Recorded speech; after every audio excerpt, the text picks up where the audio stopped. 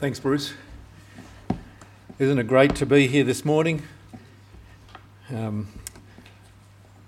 morning to you all. Of what are we afraid? I'm sort of preceded by the Archbishop this morning, but bear with me. Of what are we afraid? And a related question I hope you'll see is, where do you want your name? Maybe we're afraid of missing out. Maybe it's financial ruin, disability, sickness, or death. Well, let's see how that plays out. Our story so far in Judges, it was in the days of the Judges that people did what was right in their own eyes. And we have the cycle of Judges that you'll remember. How it went from the people's sin to the people cry out to a time of peace. But these were the days of Abimelech, who killed his 70 brothers in order to put himself forward as leader. These were the days of Samson, who gets a Philistine wife. These are the days of the Levite who takes a concubine from Bethlehem. And that leads, the way she was treated, leads to the tribe of Benjamin almost being wiped out. And in turn that leads to the remaining Benjaminites being told, well, we can't have you marry somebody from us, so you'll have to go and snatch a wife from the young dancers at the feast to the Lord. That's the sort of things that the situation that things have deteriorated to. Our story is such a contrast with the rest of Judges. Chapter 1, during this era, Naomi, her husband Elimelech, and the two boys, Chilion and Mahlon, escape the famine and go to Moab. Moab, during the Exodus, had hired a prophet to curse God's people. And then the women had seduced the men of Israel to worship idols. During the time of Judges, the Moabites were one of the oppressors of Israel. They'd ruled Israel for 18 years. So it seems a strange place for Elimelech to take his family, considering that his name means "my God is king." Elimelech dies. The boys marry Moabite women. The boys die. And so Naomi is left without any rights, without any prospects, and in a foreign land. Naomi hears there's food in Bethlehem, so she heads home. And knowing what it's like to be a widow with no rights and no prospects, she says to her daughters-in-law, "Go home to your families." Surprisingly, Ruth says, "No, your people shall be my people, and your God, my God."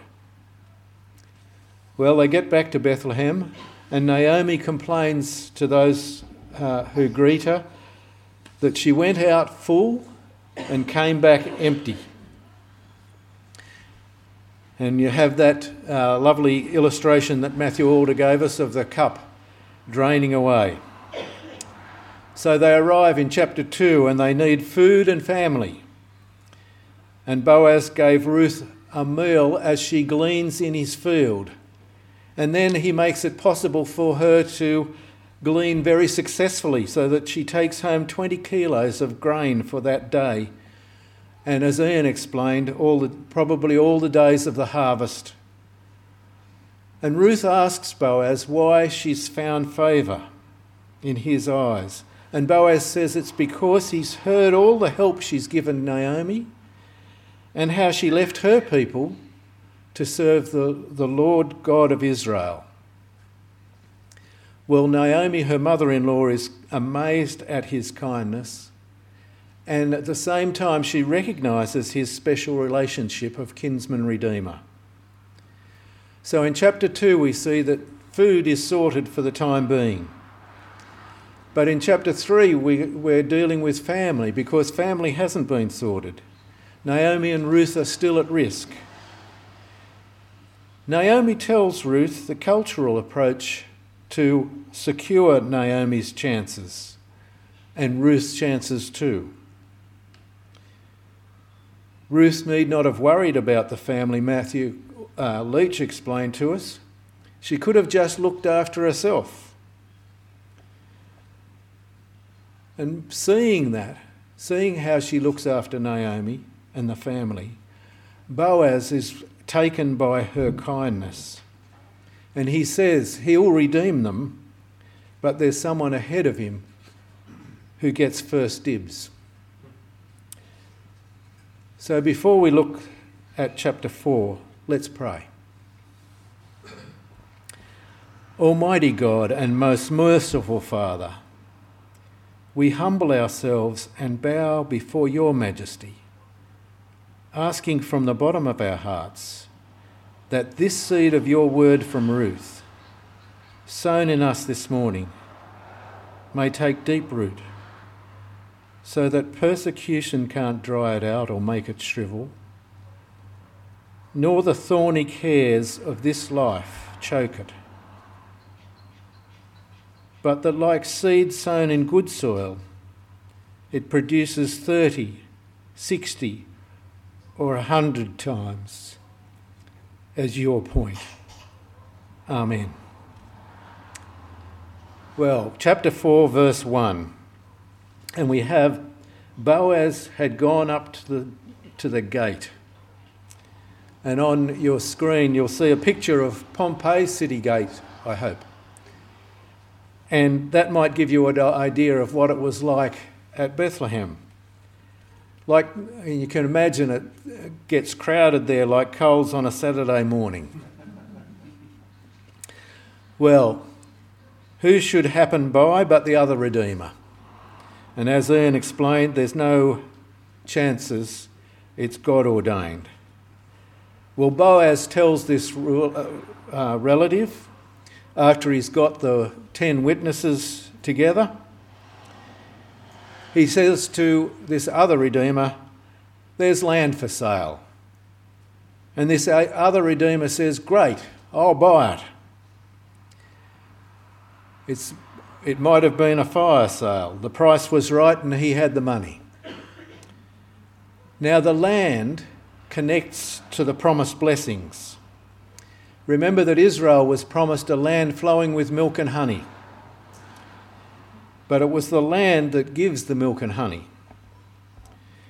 And it's God's good law and kindness that we see in Leviticus 25, verses 23 to 28, that ensured the survival of the clan and the tribe by keeping the land and the harvest the land produced in the family.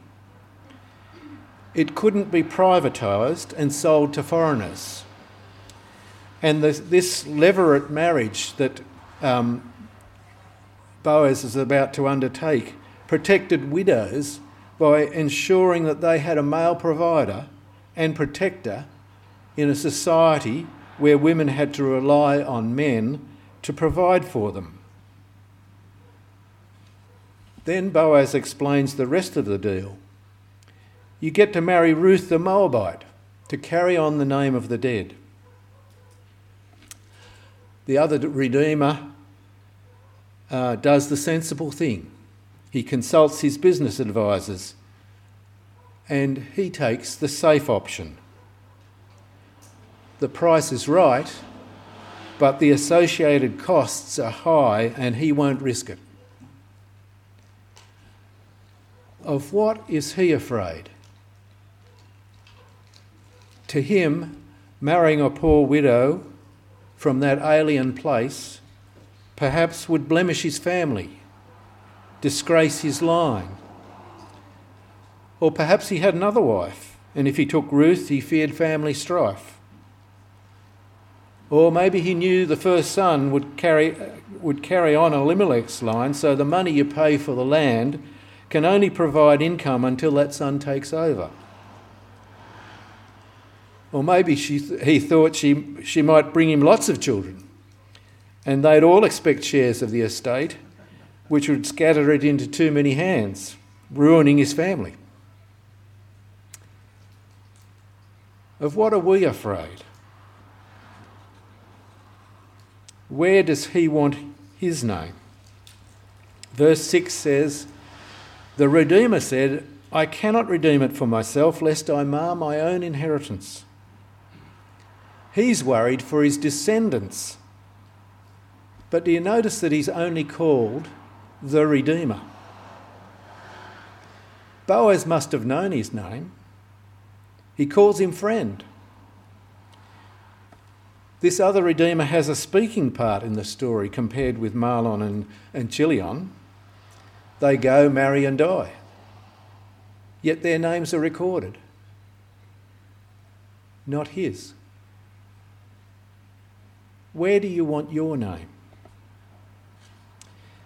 Giving Boaz the sandal, the right of walking on the land perhaps, seals the deal. Boaz is transparent and accountable. In front of witnesses, he presents the deal straight. He doesn't pressure the other person.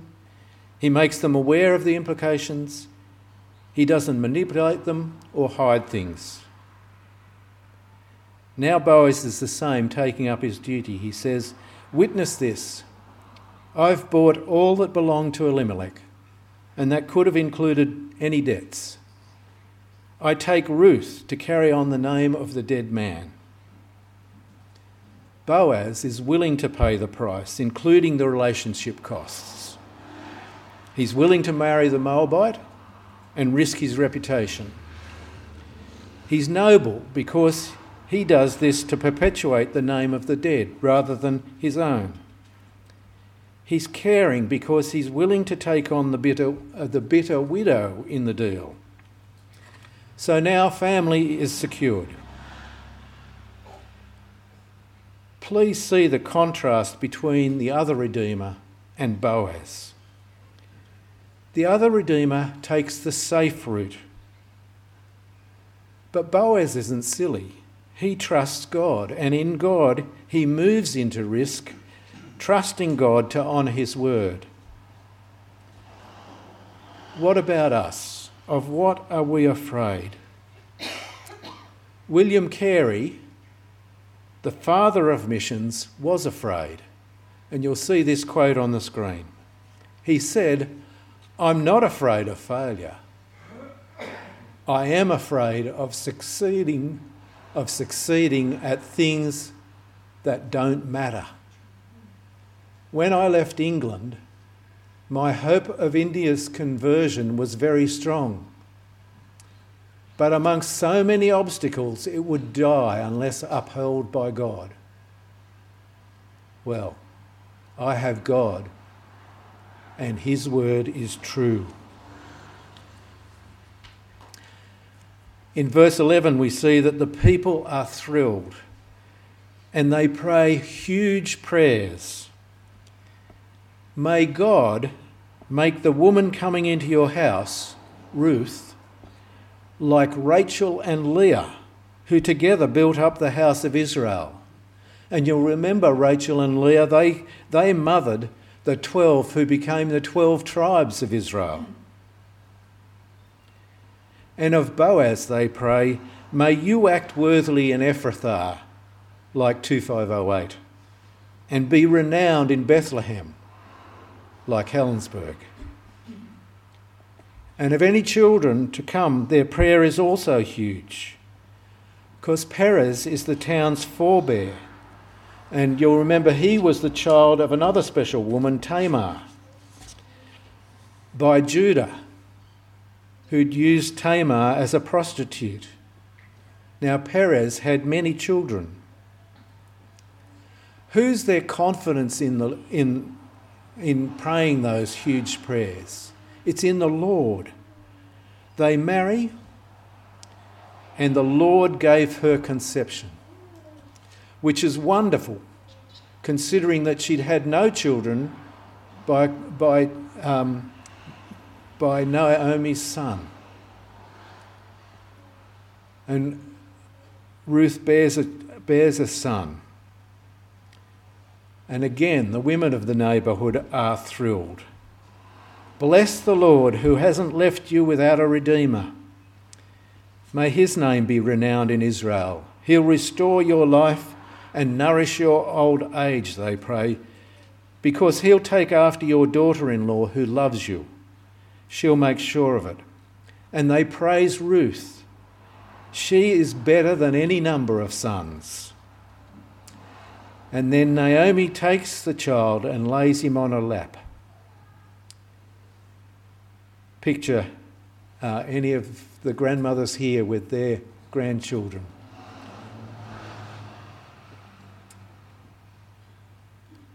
God has filled Naomi's bitter emptiness. Our prayers reveal our priorities. We pray for people, and what do we find easy to pray for them? Mostly for their healing. Here's another quote from William Carey. Expect great things from God. Attempt great things for God. It's good to pray for people's well-being, for sure. Yet are what our church expects from God and what we will attempt for God safe rather than taking risks for God? We have this wonderful renewed facility for ministry. And bricks and mortar are nice and concrete, they're nice and material. Paying for them is a bit more challenging, but actually developing relationships in our community, serving our community over long term, our children, youth, singles, elderly, that's hard yards. What are the great things we can attempt? We have here a simple story of a family who have a baby. So very ordinary. A grandmother nursing a baby. A very domestic counterpoint to the national events in Judges. Now here in this, then inconsequential place, Ephrathah or Bethlehem, some were faithful to God, even to keeping the law about continuing the family name. They honour the Lord and give him glory. Humble, ordinary people. These people, God answers. God honours, rather. He answers their prayer. Even a Moabite is adopted into the family. Boaz seems perfect. What no one at that time knew, though, this family leads to David, Israel's greatest earthly king.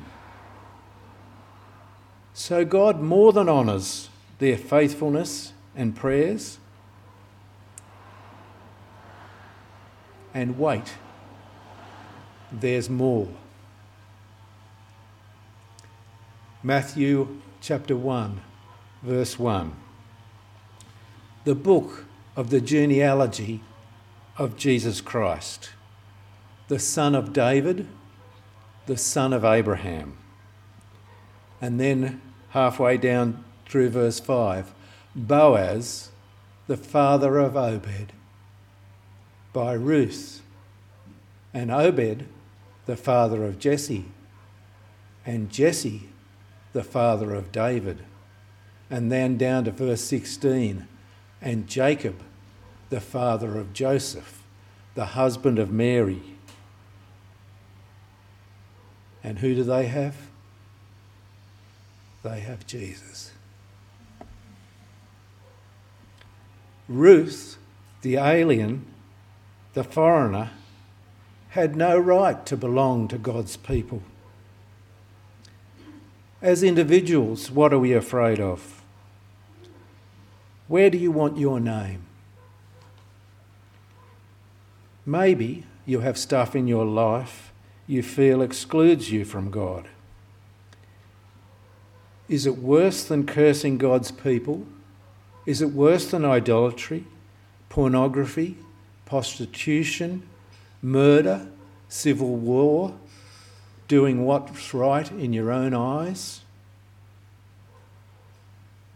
Listen, God is calling you today. Maybe you think it's safer to be cautious. Don't take a risk yet. Think of the unnamed Redeemer and trust God instead. He's calling you today. Maybe you're one of God's people and going through hard things and feel bitter. Worse than what Naomi went through, or feeling more bitter than Naomi felt.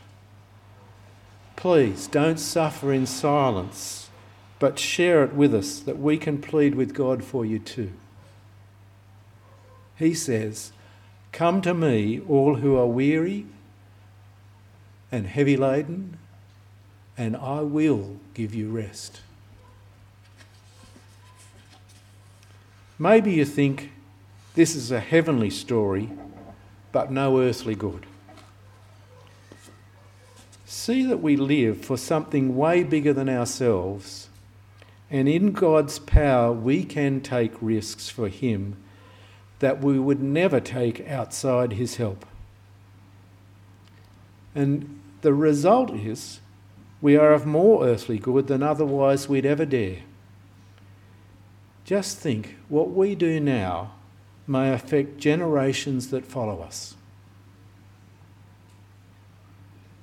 Maybe you think Boaz seems too good to be true. Well, remember, he's a man, and the best of men are merely men.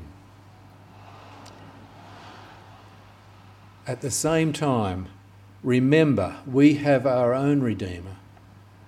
And paraphrasing Hebrews 4, our Redeemer is able to sympathise with our weaknesses, who in every respect has been tempted as we are, yet without sin. Who, though he was in the form of God, from Philippians 2, who, though he was in the form of God, did not count equality with God a thing to be grasped, but emptied himself by taking the form of a servant, being born in the likeness of men. And paraphrasing John 17, who gives his wealth and honour for us. He goes so far as to share his glory with us. And Hebrews 9, who through the eternal Spirit offered himself without blemish to God and freed us from dead-end efforts trying to make ourselves respectable, so we can live all out for God. Our Redeemer did this not just for two people, not just for one family, not just for one nation. He paid for all the world.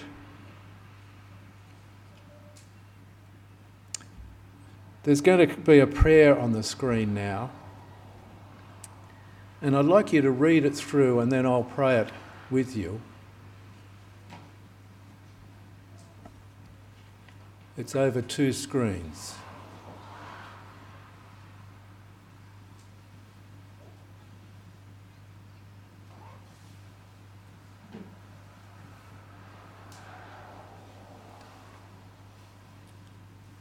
And if that's something you can pray, please end it with a hearty amen. Father, we see how you worked in Naomi's life. We see how kind Ruth was to Naomi as she trusted you and your people. We see how kind Boaz was as he trusted you. And we see how easy it is to be afraid, scared to take the risk to follow you, to trust you. Father, move us a little bit closer to you. Help us to take the risk to follow you more, not in our own strength, but by your Spirit in the power of Jesus. Amen. If this morning you've done business with God in a way that's been different from usual, it'd be great if you would tell somebody. You might want to tell Matt Alder or Ian Council or Matthew Leach or Steve or me or one of the ladies. Of course, it'd be a great encouragement to hear how you've been impacted. Thank you.